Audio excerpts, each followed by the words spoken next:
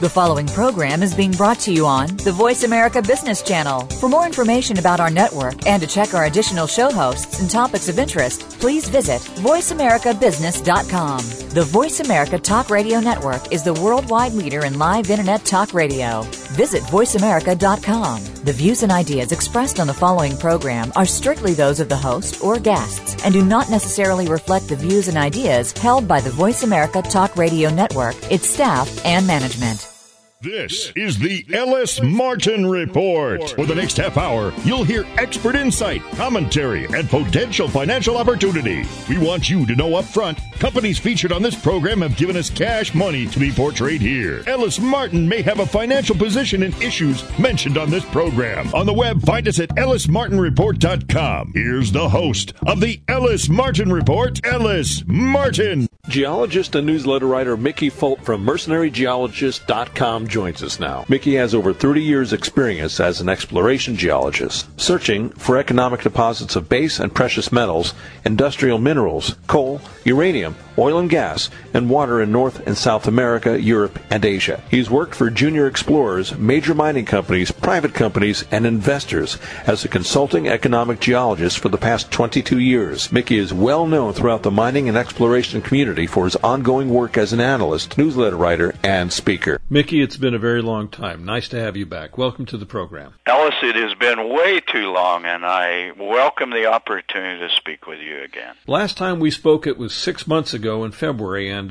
wow. Here's a loaded question for you. How has the resource sector contracted in the last 6 months? Well, it's contracted drastically. I don't have data in front of me for the last 6 months, Ellis, but I will tell you this. I was on a panel in Chicago at the end of April, and at that time, the Toronto Venture Index, which I consider the best proxy for the sector, closed on Friday at 1427. Today, we are at 1180. So do the math, and I'm doing this in my head. That's something on the order of 25% drop, something like that. So it's getting worse. We expected that because we were facing at that time the sell and may go away adage, which came about. Then we had ongoing euro problems, which, again, it looks to me like every May Greece becomes a problem and a focus. It's happened the last 3 Mays.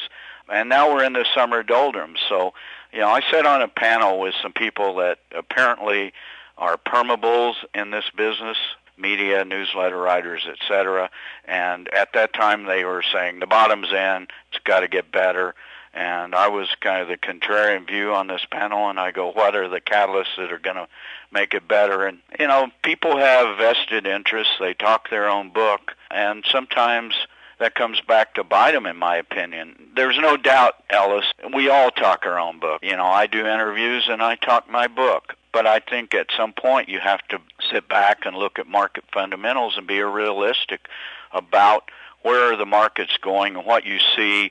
And I think some people in this business their views are colored by their need to keep listeners, their need to keep subscribers. And I disagree with those sorts of manipulations of what appears to me at this point to be a bear market that has no reason to get better, no catalyst upcoming until Labor Day, and we hope that Labor Day becomes a catalyst when everyone comes back to work. So you don't think the bottom's in? Well, I'm not saying the bottom isn't in right now. I'm hoping that we've seen the bottom, or we will see the bottom in the next month or so, and there is a catalyst on the horizon, and I've been saying this since April or May. The catalyst on the horizon is Labor Day, because we are always faced with the summer doldrums, and we're in the middle of that right now. I dare say if you call a broker or institutional fund manager or a professional investor in London, New York, Toronto, or Vancouver, or a CEO of a company, chances are that half of those people are unavailable right now because they're on vacation. Vacation. I was just thinking the same thing. And you and I are working. Well, I don't know. I suspect you're about the same as I am. We're workaholics and we don't know anything else to do, so... And we've got to stay busy and involved and interested. So I work hard and I play hard, but I'm always busy. Well, that you are. And we've got a lot of things to talk about. We have something that's very topical today. Some mayhem seems to have been going on in the rare earth, rare metals market. Let's talk about that. What do you think triggered it? Well, we've had a mini flash crash this morning. That's what Forbes has called it. And I've been glued to the business TV, one network or the other. I've flipped from one to the other all morning long. But I got up this morning and one of my brokers had emailed me that Rare Element Resources had crashed, and he did not know why. And then I started ferreting around, and I saw that Molycorp had crashed, and Alban Minerals had crashed. And these three stocks are, of course, of interest, and I hold a couple of those stocks. They're of interest in the junior resource sector because of the rare earth element bubble, and Molycorp's the 800-pound gorilla on the block, and REE, Rare Element Resources, is one of the leaders in the field. And then Alban is a prospect generator with a significant gold discovery in Mexico, and they've been kind of a high-flying stock up and down, of course, over the last couple of years, but they've made a major discovery in Mexico. So something was going on, and as it comes out, there's a trader in New York, so-called dark pool trader, that is a market maker for many stocks, and they had some sort of trading glitch this morning. So the volumes have been extraordinary. Almaden, at this point, we're talking mid-morning Mountain Time, so, the day in New York is something on the order of 60% done right now. Almaden's traded over 4 million shares in New York. Rare Elements traded well over 6 million. Molycorp's 7.5 million or something right now as we speak. So it appears that there has been a trading glitch. The SEC is investigating, and we'll see what happens here. But all these stocks, for the most part, the three I'm talking about, hit 52-week lows, but on the other side, there were some other stocks on the New York Exchange that hit all-time highs. The three we're talking about, there were some incredible buying opportunities this morning. We'll see if these trades are allowed to stand, but they've all recovered significantly, although still all down for the day on tremendous volumes. In your memory, has a flash crash had any long-term effect on the resource sector? We're not going to know for a couple of days yet, though, I suppose. The only flash crash, that term came up, if memory serves, from a couple of years ago, a trading glitch in May that essentially shut the exchange down for the better part of an afternoon, if memory serves. There was no long-term effect one way or the other on that. Stocks rebounded and found the level that the market says they are worth, but it did initiate at that point a mini panic in major markets worldwide. Again, if memory serves, that was in mid-May of 2010, and that kind of initiated a mini panic that went on for something on the order of a month, because right after that we had another Greek crisis. So I would not expect this to have any long-term effect any stocks for the most part, other than the fact that they've gotten knocked down or pumped up. They will find their market, but it could lead to uneasiness in the market that this could happen. Once again, it appears that it's a trading glitch only at one trading house, and it's not endemic to the whole market. But I had a CEO of one of these companies call me. I emailed the CEOs of these companies that I hold, and earlier this morning, before the news came out about what really happened, and he got back to me and said, it's really a good thing I was at my desk at 6:30 this morning when market opened in Vancouver, because I had institutions calling me wanting to know if there was anything going on with their stock, and they were about ready to push the sell button on this panic selling. So these sorts of things, who knows if they're market manipulation or what they are. The SEC is investigating, and Knight Capital, I'm looking at the screen right now, is down 20% on the day. So these things are serious. I'm sure the conspiracy theorists will scream market manipulation, but maybe it's just another fat thumb. Who knows? Who benefits from a market manipulation in rare earths and rare metals? The shorts, in this case, would have benefited this morning. So at first I thought, is this a coordinated short attack on a couple of rare earth element companies, specifically Molycorp and Rare Element Resources. And then I found out that Almaden had also gotten hit, and that's a gold company, a prospect generator, a hybrid prospect generator with a major discovery. So at that point, I logically concluded it was not a coordinated short attack. But there's lots of shorts on all these rare earth element stocks, and sometimes those shorts win, and sometimes they lose big time. As a subscriber to the mercenarygeologist.com, what am I supposed to do now? Sit back, look, observe. Man, there was a couple of really nice buying opportunities this morning with both Rare Element Resource. Well, all three of those stocks were screaming buying opportunities, and that's obvious because how quickly they rebounded from their lows. They spiked down and they immediately came halfway back up, so you could tell people were pouring in to buy these stocks. And maybe it was a stink bid phenomena. Unfortunately, I didn't have any stink bids put in on any of these things, and I kind of missed them this morning. But, even if markets are manipulated, and we all know that they are, then our task is to figure out ways to exploit that manipulation. Which is what we spoke about in February. You like volatility. I love volatility. Those are buying and selling opportunities. So volatility, it's all good for me. So embrace it. What do you see for rare earths and rare metals in the long term? Well, the bubbles burst. It leaked for a while. I'm convinced now it's burst. Now, that doesn't mean that there's still not 6 or 8 or 10 viable companies out there. There certainly are. Maybe I would probably cut that down to 5 or less right now. Some people will say 10. I would not argue vehemently about that, but we've paired all the pretenders are hanging on, or they've changed their business plans, or they've morphed from uranium companies to rare earth companies to silver explorers in Mexico, or from gas companies to uranium companies to rare earth companies to graphite companies.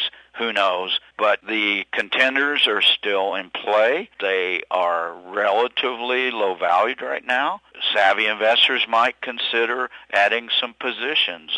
We've talked before about the cream of the crop in this space. Those companies that I promulgated as the cream of the crop 2 and 3 years ago are still the cream of the crop. So it's very predictable in these bubbles that there are a few companies that will succeed or have good chances of succeeding, and then there's the rest. There's the sheep that followed everybody else over the cliff, and the smart ones are still standing on top. So where the sector's going exactly is hard to predict. I wouldn't even venture to say what valuations will be a year from now, but certainly the major players that succeed in their business plans will be the ones that you want to own and hang on to and become long-term plays.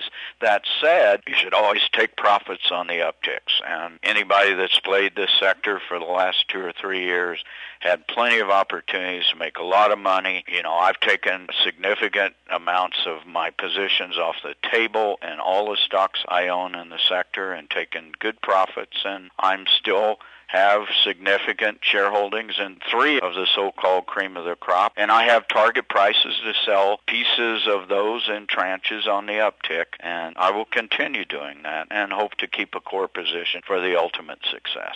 You don't sound like you've gotten hurt this past year. Oh, I've been hurt tremendously. Go look at the venture exchange and my net worth in this sector. My net assets are probably no better or no worse than the Toronto Venture Index. Maybe a little better because I'm a trader, so I take profits when I see the opportunities. But yeah, I've gotten hurt, but I'm in this for the long haul. This is my job. I'm basically a professional investor, and this is the way I make money is in the market, other than, the sponsors of my newsletter makes a really nice upper middle class living for me. But I'm a player, and I kind of look at the long term. I am a secular bull on commodities, and I think the corollary of that is that no matter what happens in the junior stocks, there will be rebounds and dips, and being a secular bull in commodities, I'm probably a secular bull in the junior resource sector for the most part. So keep on keeping on and trade smartly and intelligently and without emotion. I don't get up or down in this market any day. I just look at opportunities. Speaking of opportunities, what's going on in India with a massive power outage affecting 670 million people, about half their population, with an antiquated electrical grid? Do you think this bodes well for uranium? Well, India is one of the front runners in nuclear energy space. They have plans on the books. They are in construction of reactors. They've realized, rightly so in my opinion, that nuclear is the future of the power source. It's the cleanest source we have. It is arguably the safest source we have. I didn't see any people dying at Fukushima. And so India has made a commitment in the long term, 2020, 2030, etc., to become a nuclear energy power in the world. And so when we see these sorts of brownouts and power outages and realize that a significant part of the Indian population, I don't have those numbers in front of me right now, can't turn on the lights at night, so they live in the dark. When the sun goes down, it gets dark. They go to bed and go to sleep, and they get up in the morning when the sun rises. And there's still a significant part of the world, 25% of the world still does that. So it bodes well for not only nuclear, it bodes well for copper, because there needs to be copper wires and infrastructure built to get a significant part of the world population wired for electricity. It is my view that nuclear is the obvious choice, will be the obvious choice, to supply most of the future energy needs, the growth in energy needs in China and India and Africa and various parts of the world without electricity. So uranium, in your opinion, based on what you've just stated, is a worthy long-term investment, and copper is probably very undervalued as well. Well, I don't know if they're undervalued. Certainly, uranium is undervalued right now with its spot price, because the spot price of more or less $50 does not support new mine build-out. Very few deposits that we know that have reserves right now and are pending development can make money at $50 uranium. They require something in the order of $75 to $80 uranium. So that bodes well for the uranium price. Copper is a much shorter term view on copper, because it's Dr. Copper. It's got a PhD in economics. It most reliably reflects the industrial and world economic health on a short-term basis. So we're seeing copper prices as we speak somewhere around $3.40 a pound. I'm very comfortable with that. Good copper producers are going to be making money anywhere near north of $3 a pound. But by the same token, we are using a Bingham Canyon of copper every year. We are not replacing reserves in the world fast enough.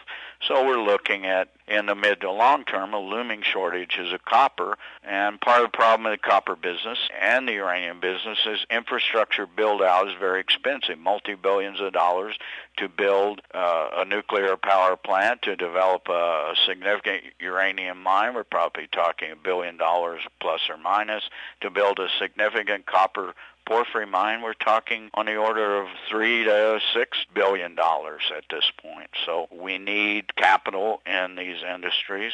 Otherwise, we're not going to be able to build new electrical wires or supply electricity to a growing population that is aware that most of the people in the world can turn on a light switch at night and get light, and the 25% of the world that can't do that right now wants that. So contrary to what you stated in a news article in May, perhaps copper stocks don't suck like gold stocks do. Yeah, well, I said gold stocks sucked, and I don't think I ever said copper stocks suck at that point. And the gold stocks suck was really the reasons for the bearish market in Toronto venture gold explorers, and particularly advanced gold explorers. Juniors as a whole, and this would include the entire sector, not gold stocks, they've underperformed. They've overpromised and underdelivered, and I think the average retail investor has gotten a little bit fed up with this phenomena that goes on in our industry, the promotions and the promises that are not kept or pushed out to the future. And in addition, we have this very much risk-off and aversion to risk, and we're dealing with venture capital companies in this sector. So a lot of it has to do, the low liquidities has to do with people are confused by the major markets. They're reticent to take risk, and therefore they are not making any money because they don't have any place to put their money that's going to really make a return on their investment, and they don't want to take on any risk at this point. They've walked away from the sector. Absolutely. Now, I know you're an investor, and that's how primarily you make your living, but you're also a geologist. It seems that in the last couple of years that every time we've visited, you've either just come back from a big trip or are about to make one, looking at properties on behalf of companies that you consult for or just for your own benefit. Have you been making any trips? Well, I've not made many trips. I'm actually off on another little venture and corollary to my business, a media opportunity right now, but I am going on the road very soon. I'm doing a 4-country tour of Europe, look at 4 projects over the course of a couple of weeks, and very much looking forward to that. A couple of countries I've never been in before, and so I'm going to look at some what appear to be robust properties held by 3 companies I currently cover, but I'm also going to venture to a new country and look at a gold play with the idea that maybe this company is the next one I cover. Let's talk about your website. How do we follow you? I run 2 websites, mercenarygeologist.com, and then for bilingual speakers, I run mercenarygeologist.asia, which is a pared-down version in simplified Chinese. I'm also on the radio now, or internet radio, I should say, 24/7 with streaming audio at mercenarygeologist.fm, and this interview will be posted into the rotation there. Basically, we cover interviews done in the last 6 weeks or 2 months on a weighted average sort of thing, so you can sit and listen and hear a bunch of interviews one after the other. And, of course, I run a free subscription-based service. I run a sponsorship model. So for subscribers, free email subscribers, it's all available at the minute that it's posted. Mickey, it's always a pleasure to speak with you. I promise it's not going to be another 6 months. Probably next week we'll speak again after we see how this all shakes out. Thanks so much for joining me today on the program. It's always a pleasure, and I welcome a regular rotation in your radio show, Ellis. I've been speaking with the mercenary geologist, Mickey Fulp. Find Mickey at mercenarygeologist.com and listen to this segment again on the podcast page of our website, ellismartinreport.com. The following segment is sponsored by LT Gray Silver Corp., trading on the TSX Venture Exchange under the symbol ELS.V and on the OTCQX as EGRTF. LT Gray Silver Corp. is focused on silver exploration and development in prolific Sonora State, Mexico. Find them on the web at ltgraysilvercorp.com. Join me for a conversation with a frequent guest of the show, David Morgan, the Silver Guru, an expert on money, metals, and mining, also a lecturer and an author. Mr. Morgan has written Get the Skinny on Silver Investing, available on Amazon.com. His website is themorganreport.com. David, welcome back to the program. Well, it's great to be back with you. I'm kind of excited because you and I have been talking off the air more or less, as we do from time to time, and I'm a subscriber to the Morgan Report, and I've somehow gotten it into my head that you found a public company that is actually going to be paying a dividend in gold and silver. Now, I don't have any idea what that really means. I can speculate, but I'm going to let you explain it. When are you going to tell us who that company is? Well, it's the August issue of the Morgan Report, and I put the report out the first Monday of every month. So a lot of people think it comes out on the 1st, but it doesn't. It comes out on the first Monday, which in this case would be August 6th. So as we're doing the show, it's about a week away, or 4 or 5 days. The reason I do that, by the way, is I try to give everyone an equal chance, since our subscriber base is global, absolutely. Over the weekend, if you put it out on like a Saturday, and they have Saturday and Sunday to read it, then wherever the market opens in any given part of the planet, you have the opportunity to purchase a new recommendation. But in this case, I have the report done early. I'm going to go ahead and publish early, so it'll probably be published on the 1st or 2nd of August, but I just want to make that clear. The question you asked about the dividends, it's actually paid in metal, your choice, gold and silver. It's a growth company. It's got high grade, basically everything we look for. And first of all, you gave me credit for finding it, but really one of our research team found it. I don't like to overhype things. I'm sure people have different opinions of me, and that's fine. But we really look for value. We always have looked for value. It's extremely difficult to find value in a junior mining company because so many of them are just looking for a given resource or resources. But every now and then you find a situation like this, And certainly it's not guaranteed, but there's so many things that line up. They have the goods, they have the high grade, they have the management team, they have the funds, and they've got an attitude that I think is investor-friendly. And Ellis, allow me to digress just a moment. This is one of these things that's kind of close to my heart, but I've been investing since I was 16 years old. And when I learned about Investors Business Daily, I was really impressed because I've been reading the Wall Street Journal and Barron's and Forbes magazine and all these mainstream publications. But here was this guy, William O'Neill, that devoted his entire publication to the investor. And that's kind of the idea that this company has toward their shareholders. It's like, you are a stakeholder in our company, and because of that, you're going to get the benefits of being a shareholder. I'd say there's several companies out there that don't quite have that kind of an attitude. Now, this is my take, this is my view, it's my opinion. But I really, really like this company, and I probably am overhyping it. But it'll be available to our members around the 1st or 2nd of August, and then, maybe, Ellis, you'd like to follow up with Chris and interview more about the company in a later date and get some more particulars. But it's, again, a unique situation that a lot of our people, our members, have asked me about over the years. It's like, I like the metals, I like the mining sector, but really I need income, and, how do I get it? And some of the bigger companies like Newmont are paying pretty good dividends. Newmont has a unique situation as well where they're paying greater and greater dividends based on the price of gold. So as gold's price increases, the dividend payout to the shareholders increases, which is kind of cool. But this one is going to have an increase in payment due to the cash flow of the company, which will be increasing over the next several years. And of course, you believe what I believe, that the price or value of the precious metals will continue to rise over time. You're getting more metal and higher purchasing power at the same time, which I really can't think of a better income opportunity in a company ever. I mean, this is something that we really haven't run across. I think you were just referring to Chris Marchese, a recent member of your research team, correct? That's correct, yes. He's been with us for actually quite some time. And, facts are facts. I mean, the fact is we've actually made some picks in this really trying time frame where these companies continue to go down and down and down. And we've had a couple here within the last several months that have actually gone up. We had one that went up about 80% from the time we recommended to its recent high. It's backed off now during these trying times. And to be able to do that, I'd say, speaks volumes. I mean, this is something that's tough to do. I mean, it's hard to find a winner that does that kind of a gain in a downtrending market, but it can be done. Do we do it on every stock? No. Are we down overall? Yeah, a lot of our recommendations are down from where they were at the top of the market in April of last year. But again, we've been telling our people all along that, we see this market flattening out, bottoming. Be patient. Where are you going to go? I'm going to steal something from Doug Casey, but as Doug says, I really don't like recommending gold above, $1,500 the ounce, or, silver above 25. These are Doug's words, and I'm picking the numbers arbitrarily. But the idea is, it's harder to recommend gold at these prices. But what are you going to recommend?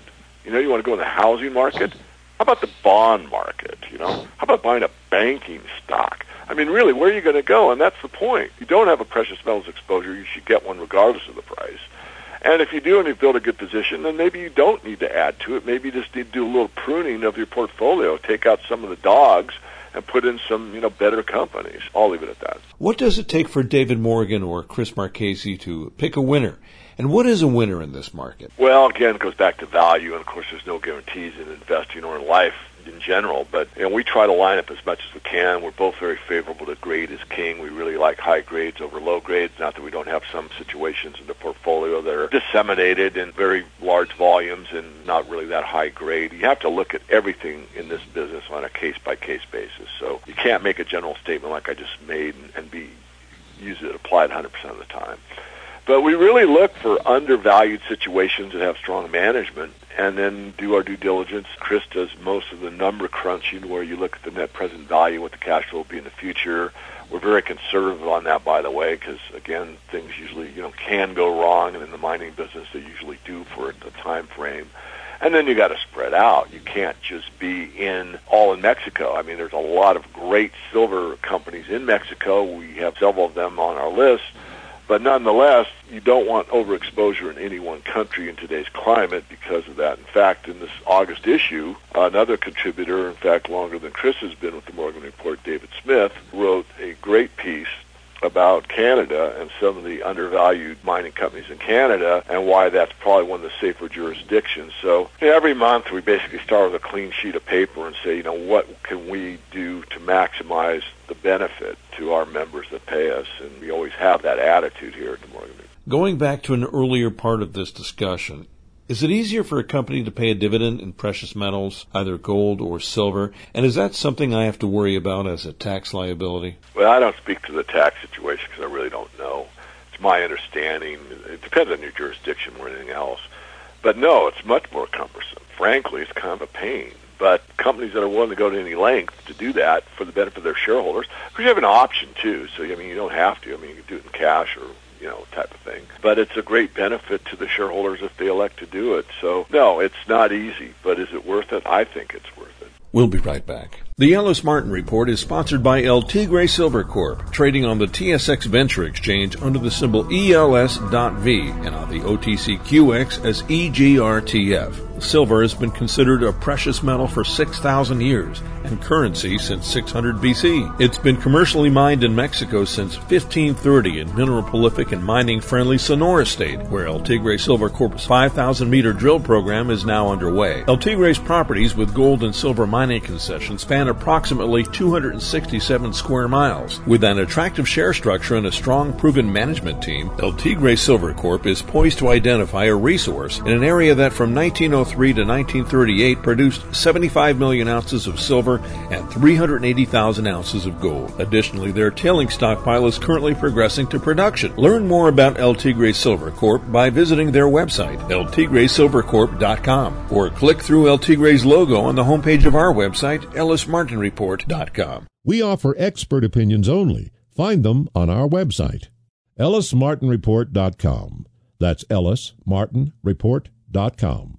Many of these junior mining companies are really struggling in this market to get what they typically rely on, financing, whether it's flow-through financing or money to run their business, run their operations, run their office. It's almost extremely difficult to raise money unless they have some game-changing news. Well, I agree. In fact, I mentioned that in this latest issue, that I basically made an error in judgment. I thought a while back that the worst was over for financing mining companies in general. And I guess I was partially correct. Just coming back from Hong Kong recently, if you have an intermediate company that's producing and wants to accelerate its growth curve and needs to have a capital injection, there's plenty of money in Hong Kong and in Asia that will come in, and they're basically looking at absolute solid deals that are almost guaranteed that they can infuse with capital and get like an internal rate of return of 10% or greater. So those kind of companies don't have too much trouble finding the financing, but the terms are not that favorable. In other words, some of these Hong Kong companies that are willing to pour sizable amounts of capital into a mining concern are looking for a really good rate of return, and so it might not be advantageous to the company. In other words, they're giving up too much to get that capital. On the part that you're alluding to, which is the more smaller companies that basically are just gasping for air because they're almost out of money, it's really gotten tough. And I see a couple things happening. One, I see some of them just having to close shop, like we saw after the 2008 financial crisis, and also what happened during that time frame, which is companies that have really good assets being cherry-picked by larger companies that have cash. And we have one on our list that it's down quite a bit. Management isn't probably the strongest I've seen, but the project is in a great location. They're historically huge silver belt. It's got the goods. Everything about it is right there. The asset's sitting there. This company by itself probably will never develop it fully. So I looked at it as a takeover candidate, and they needed to do a financing to keep alive and put out a financing, and it didn't get subscribed very well, which surprised me because, as I said earlier, I thought that the worst was over for some of these companies, at least those that had, I thought, real merit to them value-wise, and proven wrong. All you can do is your best. I do that, but nonetheless, it's tough, and it's getting tougher. I think this deflationary mentality has taken over not only the mining industry but the economy in general, and there's a lot to be said for that. It's not a true deflationist. I see deflation. Everything is deflating relative to gold, but the point being that it is hard, and I guess I belabored the point a lot there, Ellis, but I would not want to be a junior mining company that has just enough in the treasury to keep my operation going for 6 months at this point in time. I'd be very, very concerned if that were the case. If there are potential takeout candidates that are out there that we may become aware of or listener becomes aware of, and the company has no choice but to go that route, that takeout route, wouldn't that be a potential speculative buy? Well, it is, but yeah, it's very risky, though, because, the one I'm referring to is on the list. It's down quite a bit. In fact, one of our members asked me about it. Since I can't give individual advice, I answered it in the report for everybody's benefit. And I basically said, look, this thing's down a lot more than I ever thought it would be. If you are going to do what I teach, which is bet a little to win a lot and only put money into it that you can afford to lose, I still think it's a good takeout candidate, especially at this price. It's a lot lower than when we put it on the list. So, yeah, that exists, but am I right or wrong? I don't know. I honestly don't. So those are really, really tough calls. And some of these companies that, I thought would be taken out have been, but not in the time frame that I thought. And usually I don't put a time frame on these takeout candidates. I have way too much experience in this industry to try to second-guess that. Nonetheless, yeah, obviously, well, let's just do one real quick. Hecla Mining over by me here near the Silver Valley, I'm about 2 hours from there, is taking over U.S. Silver. And it was at a $140 price. I think their takeover bid's $180. So if you were in that company at $1 or $1.20 or $1.40, and you get a pretty good premium, you'd probably be fairly happy, but U.S. Silver isn't happy. They're saying, we want to reject this bid. We are urging our shareholders to not accept this offer. It's not enough. And I'd say from their perspective, it's a good point. So, a lot of these takeovers, it depends when you get in. This one I keep referring to that was on our list, I doubt highly that thing would be taken over at the price we first put it on there, because it's 5 times higher than it is right now. It's so dirt cheap now. But that doesn't mean it won't go out of business. And this is, again, why you put in only money that you can afford to lose, because these things are just too darn risky to do anything more with it. And, of course, no matter how many times I say that, no matter what I say in the disclaimer, no matter what I say in the report, no matter what, there's always those few people that, fall in love with the story stock, and the story's so great, and so they overload on it, and then, they're upset with me or upset with the company or upset with themselves or all three, and that's part of the business. A lot of people in the newsletter business really stress the penny stocks of these juniors, and I really don't. I'd been through that in my 20s, and I saw the amount of money that I lost trying to pick these long shots. Certainly we speculate, and certainly we spend more time in the junior area than we do writing about them, because it's so difficult. And I just like to make money easily, and not that it's that easy to do, but it's a lot easier in the mid-tier growth section, which we focused on over the last couple of years, and then use those winnings. You can write options on a big company like Silver Wheaton as an example. And if you have a fairly good-sized portfolio, you can make, depending on how much, I'm just using an example, $1,000, $2,000, $3,000 a year, writing options pretty conservatively. You could take that $3,000 that you made by renting your stock periodically and recycle that same money into some juniors. Now you've done it for very little risk. And that's the way I do it. I've been investing, again, for a very long time. I'm always learning more. I don't like risk, and this is a high-risk business. So if I can mitigate the risk in any way, another thing we do very, very often is a free trade. Let's say this one I keep talking about that went south, not north. Let's say we put it on there and things were better, and it went from 50 cents to $1. Almost in every case, I say sell half and ride the rest for free. And this gives people basically zero risk, because they've taken their initial capital out of the market. And if this company goes from 50 cents to $5, they enjoy that for basically no risk. There's lots of ways to invest, but you have to be almost mechanical in the approach and not emotional. And, of course, the whole market is driven on emotion, not just the mining stocks, but the general equity markets.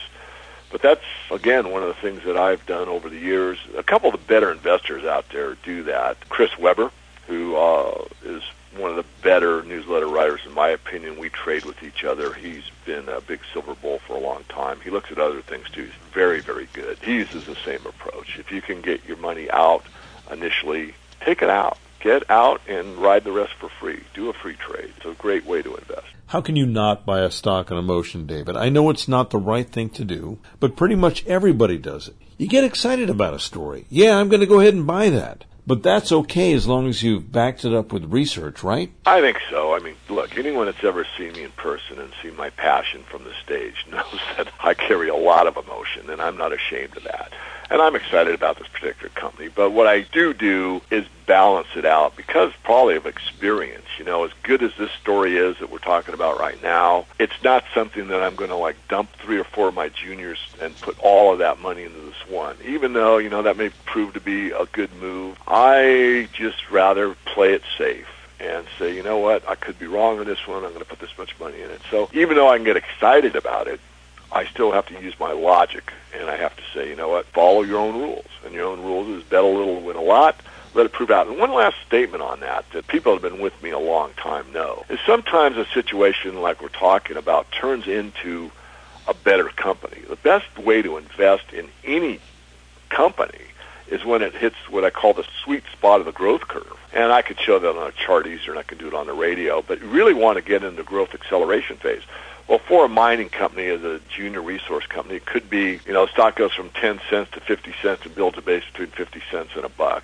And then they make a huge discovery or something, and the stock goes from $1 to 10. Well, really, you're better off buying that stock at that dollar phase when all the news is out and it goes back and forth for a few weeks before the market wakes up and says, oh my goodness, this thing is real, it's really going to go. And make that 10-bagger within a 3-month time frame than it was waiting 3 years for it to get from 50 cents to $1 or something. So what I'm saying, and I'll continue, is that sometimes you're better off just waiting until it gets into that sweet spot range and investing. Also, that's when you make your initial purchase. So at times we've had companies that were on the junior list that became growth stories, and we did add to them. In other words, it was basically a different company because of the dynamics of the company. So a quick example was Western Copper. I had Western Copper on the list, I think, in under $1, and that changed to Western Silver. It was bought out by Glamis. It was bought out by Goldcorp. So that company was from like a rank speculation into the growth part of the portfolio because as it was drilled out and more was discovered, it became a huge story. So huge as, again, 2 of the majors ended up buying out the deposit. It's now owned by Goldcorp, and a lot of the silver revenues that goes to the bottom line of Goldcorp is from the old Western Copper property. So that's an example of where I'm comfortable moving the company out of the speculative category into the growth categories. How does one follow you, David, and subscribe to the Morgan Report? I think the easiest way, it seems the most momentum I have right now is on our YouTube channel. I think everyone knows youtube.com. Type in Silver Guru or David Morgan Silver, and you'll find our channel. And most of the interviews like this I try to get on our YouTube channel now so that people that want to follow us for free, that's fine. Also, go to the website, themorganreport.com. It's all one word, themorganreport.com. You can get our free weekly email update, and we usually take a question a week from either a paid member or a non-paid free email person. And we also make offers on that. And to subscribe, the subscription base is based on 3 levels of service, basic and intermediate and advanced. All of that's described on the right-hand side of the website, so if you're interested, you can get to the website and take a look. David, as always, it's been a pleasure having you on the program.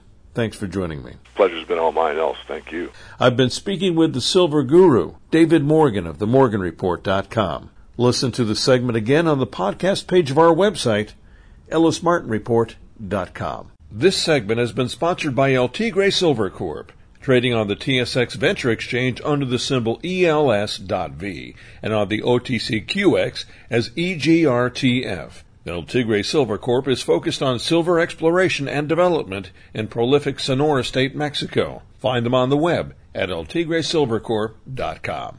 The following segment is sponsored by Expedition Mining, trading on the TSX Venture Exchange under the symbol EXU.V. Expedition has 2 dynamic gold projects in the Yukon and 3 in Nevada. Find them at expeditionmining.com. Dudley Baker is the editor of PreciousMetalsWarrants.com. Mr. Baker has 35 years of accumulated knowledge and experience in trading stocks, options, leaps, futures, options on futures, and warrants. In March 2005, he founded and launched a new investment market data service, Precious Metals Warrants, which provides detail on all mining and energy company warrants trading on the U.S. and Canadian exchanges. As part of his service, he provides insights as to when insiders are buying and selling, and issues buy and sell recommendations based on his research. Welcome back to the program, Dudley. Good to be here, Ellis. It's been about a week since we've spoken last on the air. As usual, there's the typical vacillation with gold. It's down 20 from then. As usual, there's the typical vacillation with gold. It's down 20 from then now, close to 1,600 after coming up 15. Putting that aside, what kind of strategy should we look to next time gold makes a significant rally? We sure need to get up beyond the 1640, 1650 to say that it's clear sailing. And right now, the gold market is just totally locked into all the news that comes out here in the States. Not here in the States, I'm sitting in Mexico. You can hear the chickens. Are you killing roosters over there, Dudley? Do you live next to a slaughterhouse or what? The listeners probably think, Dudley, you got chickens? What? I mean, is it life that bad? But it's like they're my neighbors that are very close, and it's like they're all going crazy right now as we speak. Unfortunately, I can't time this. On the jobs report in the States today, gold plunged, and then came right back up, and now we're up, like 17 or so. We're back to 1605. Gold is just being held captive to all of the news, and then we get news out of Europe and yada, yada, yada. One thing I want to share with you that we haven't talked about in quite some time is the U.S. dollar, how this impacts the whole situation. And I'm going to defer here to our friends over at Casey Research, and one of their publications just got a couple of days ago here at the first of the month. They've got a wonderful chart of gold versus the U.S. dollar and the euro. I'm looking at this on the screen as we speak here. When we hear the dollar is strong, well, the dollar is strong, what the hell does that mean? The dollar is strong basically just relative to the euro. So with everything going on over there in Europe, the euro has really been selling off. Consequently, the U.S. dollar is stronger. We're still here in this 82, 83 range on the U.S. dollar index. And of course, the U.S. dollar index, what the hell is this? The U.S. dollar index is just a composite of several of the currencies. And so the euro comprises 57.6% of the U.S. dollar index. So euro goes down, U.S. dollar goes up. But what do we got? All of the currencies are all fiat currencies backed by nothing. So what our friends at Casey's got is this beautiful chart of gold versus the U.S. dollar and the euro. Gold is just greatly outperforming everything. I mean, gold being, quote, a currency itself, if we get to that point. For anybody that was, say, lacking full faith in this bull market, losing faith, confidence, whatever, which is easy to do in this market environment that we've been in. Think about this, the U.S. dollar and gold, and which one do you really want to hold longer term? And going back for years here, this just will blow you away to see a chart of gold versus the U.S. dollar and the euro. Just something to think about. Well, Doug Casey is all about the euro crashing. Is that really going to happen? It's sure beyond me to know if it's going to happen, but it sure seems highly possible. Let's put it that way. How in the world they keep that whole eurozone together is going to be beyond any of us. I think so many investors, whether you're in the resource sector or not, it's just let's call it a fear, is that the whole friggin' world may just melt down here soon. But that currency has been in play about 12 years now. I don't see it going away, and the Germans heading back to the mark, or the French to the franc, or again down the line. At some point, shouldn't this drive the price of gold up? At some point, yeah, you're right. There has to be some degree of stability or whatever there. But let's face it, if the Eurozone starts to get their act together and comes up with a viable plan, the Euro strengthens, well, now, obviously, the U.S. dollar is going down at this point, which thus becomes bullish for gold. You all meet yourself coming and going here. What I like to think is that we remember back, I didn't bring this up before we started talking here, but to look at a long-term chart on the U.S. dollar,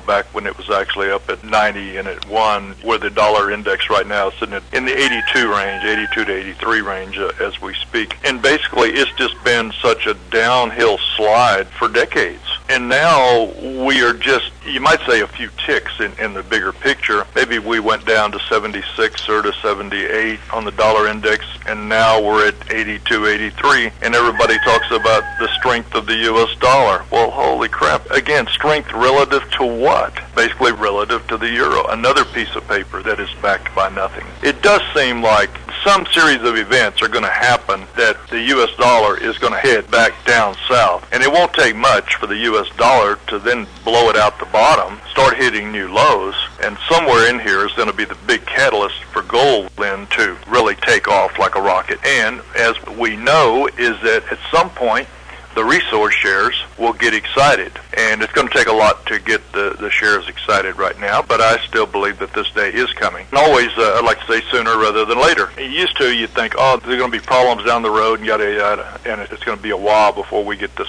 monster blow off in gold and the shares. Right now, we're in the middle of these problems. It's not 5 years from now. We're here. Anything could happen on any given day that's going to light this match under gold and send it blasting off. Just me personally don't look at this as a long-term event, years down the road. The party could get started here within our sector at any time. And so this is why I stay excited about this whole sector, even as dismal as it is right now. We've got just incredible upside opportunities here. When do the party hats come out, and how long is the party going to last, and will there be door prizes? Well, on the door prizes, I'd like to think that all of us investors in this sector, we're going to make so much money, we'll just say, keep your door prize. We don't even need it because we're going to be greatly rewarded just by being in this sector. I'm still looking, and I know we got savvy listeners that are reading articles all over the web, and everybody sees that there's a lot of people, looking 2,500, 3,000 or more in gold, and a lot now are talking about even next year and 2013. So some of the guys that we're following, this is what they're looking at, possibly next summer. So now we're about a year away of maybe 2,500, 3,000 by their methods and calculations. Other ones, a little bit further down the road, the 4,000 to 5,000. So if this happens, this is a long way from, say, 1,600 as we speak. And at some point, the cash flow to all the companies, it's incredible today, but the shares are just all greatly underperforming. But at some point, all the smaller companies are really, really going to take off. Has the bottom, in fact, arrived here? We're in the right season for this to happen right here in the August time frame. If gold is not already put in a bottom, to be putting in a bottom very quickly and then get this party started again. What are you going to do the next time the party starts? What will you be doing with your positions? What will you advise your subscribers to do? Well, I always say we have to play not just the markets, but life in general, kind of day by day, but we have to make real-time decisions. Again, I'm looking out 1 year to 18 months. I'm looking out to basically the January, February 2014 time horizon. This is a time horizon I've had in my mind for several years, based on a lot of Fibonacci work and everything, and the stars are all aligning. So between next summer and that January, February 2014, if we're truly rocking and rolling, gold is spiking, 3,000 and more, shares are going crazy, you have to think this is going to be a time, at least, to take some significant monies off of the table. Because one day, I think that maybe this resource game will be over, but, I see other people think, no, it's going to go on another 5 or 10 years. Well, maybe it will, maybe it won't. Especially those listening to us that are in the resource shares, you know that we've all lived through it. It's like we're learning that it's not in our best interest to think that we're long-term investors because the volatility is incredible. Gold goes back down a little bit, but shares will just plunge. And so we're back here at the depths of 2008 here as we speak, with this market sentiment like it is. The next big rally, which is going to take us a little while to get there, but again, within my year to 18-month time horizon from right now, if we're right, I think we need to all be taking some serious money off the table. And you think about, so why are we here? Why are we as investors? We're here to make money. And in order to make money, we've got to sell at some point. Nobody's ever going to wave the flag, and it's never going to be crystal clear. And the hardest thing in the world is to sell right into a serious rally. But we're all going to have to get smart and take some money off the table. And whether we leave a little bit of money for the future, we can always come back in, right? But to me, I always use the 80-20 rule. What would be wrong with, say, a year and a half from now, we're taking 80% out of the game, and the 20% could still be a big chunk. But if the markets roll back down again, we can always come back in and play this one more time.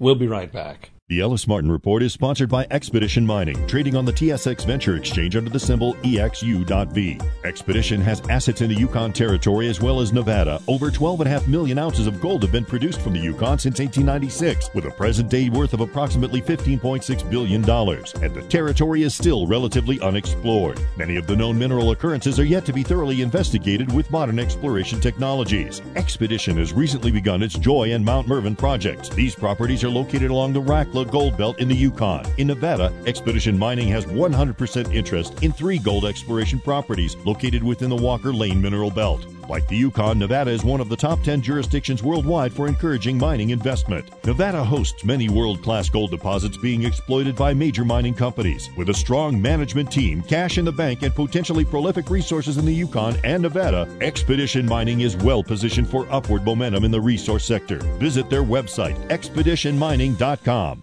We're back. Dudley, what about those who aren't financially able to sit this market out and have to sell?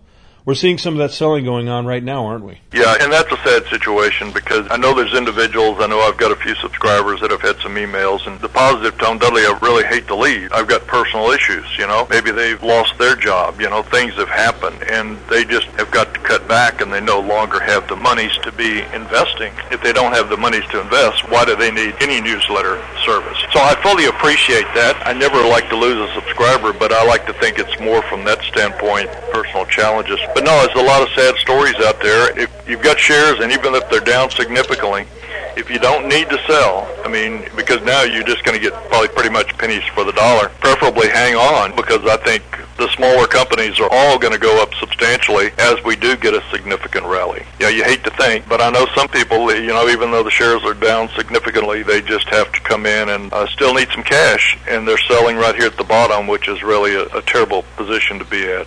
Well, Dudley, it's always great to speak with you. I look forward to our next conversation after we see how this week shakes out. Thanks for joining me today on the program. Okay, sounds great, Ellis. I've been speaking with Dudley Baker of PreciousMetals.Warrants.com and TheGreedyGuru.com. Listen to this segment again on the podcast page of our website, EllisMartinReport.com.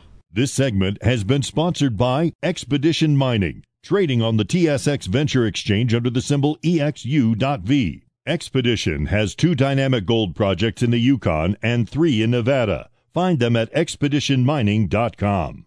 You've just shared part of your life with the Ellis Martin Report. Remember, this is actually one of those paid programs where companies and individuals hand over cash to people like us to let you hear all about themselves. Remember, kids, invest at your own risk. Find us on the web at ellismartinreport.com. Thanks again for listening to the preceding program, brought to you on the Voice America Business Channel. For more information about our network and to check out additional show hosts and topics of interest, please visit voiceamericabusiness.com. The Voice America Talk Radio Network is the worldwide leader in live Internet talk radio. Visit voiceamerica.com. The views and ideas expressed on the preceding program are strictly those of the host or guests and do not necessarily reflect the views and ideas held by the Voice America Talk Radio Network, its staff, and management.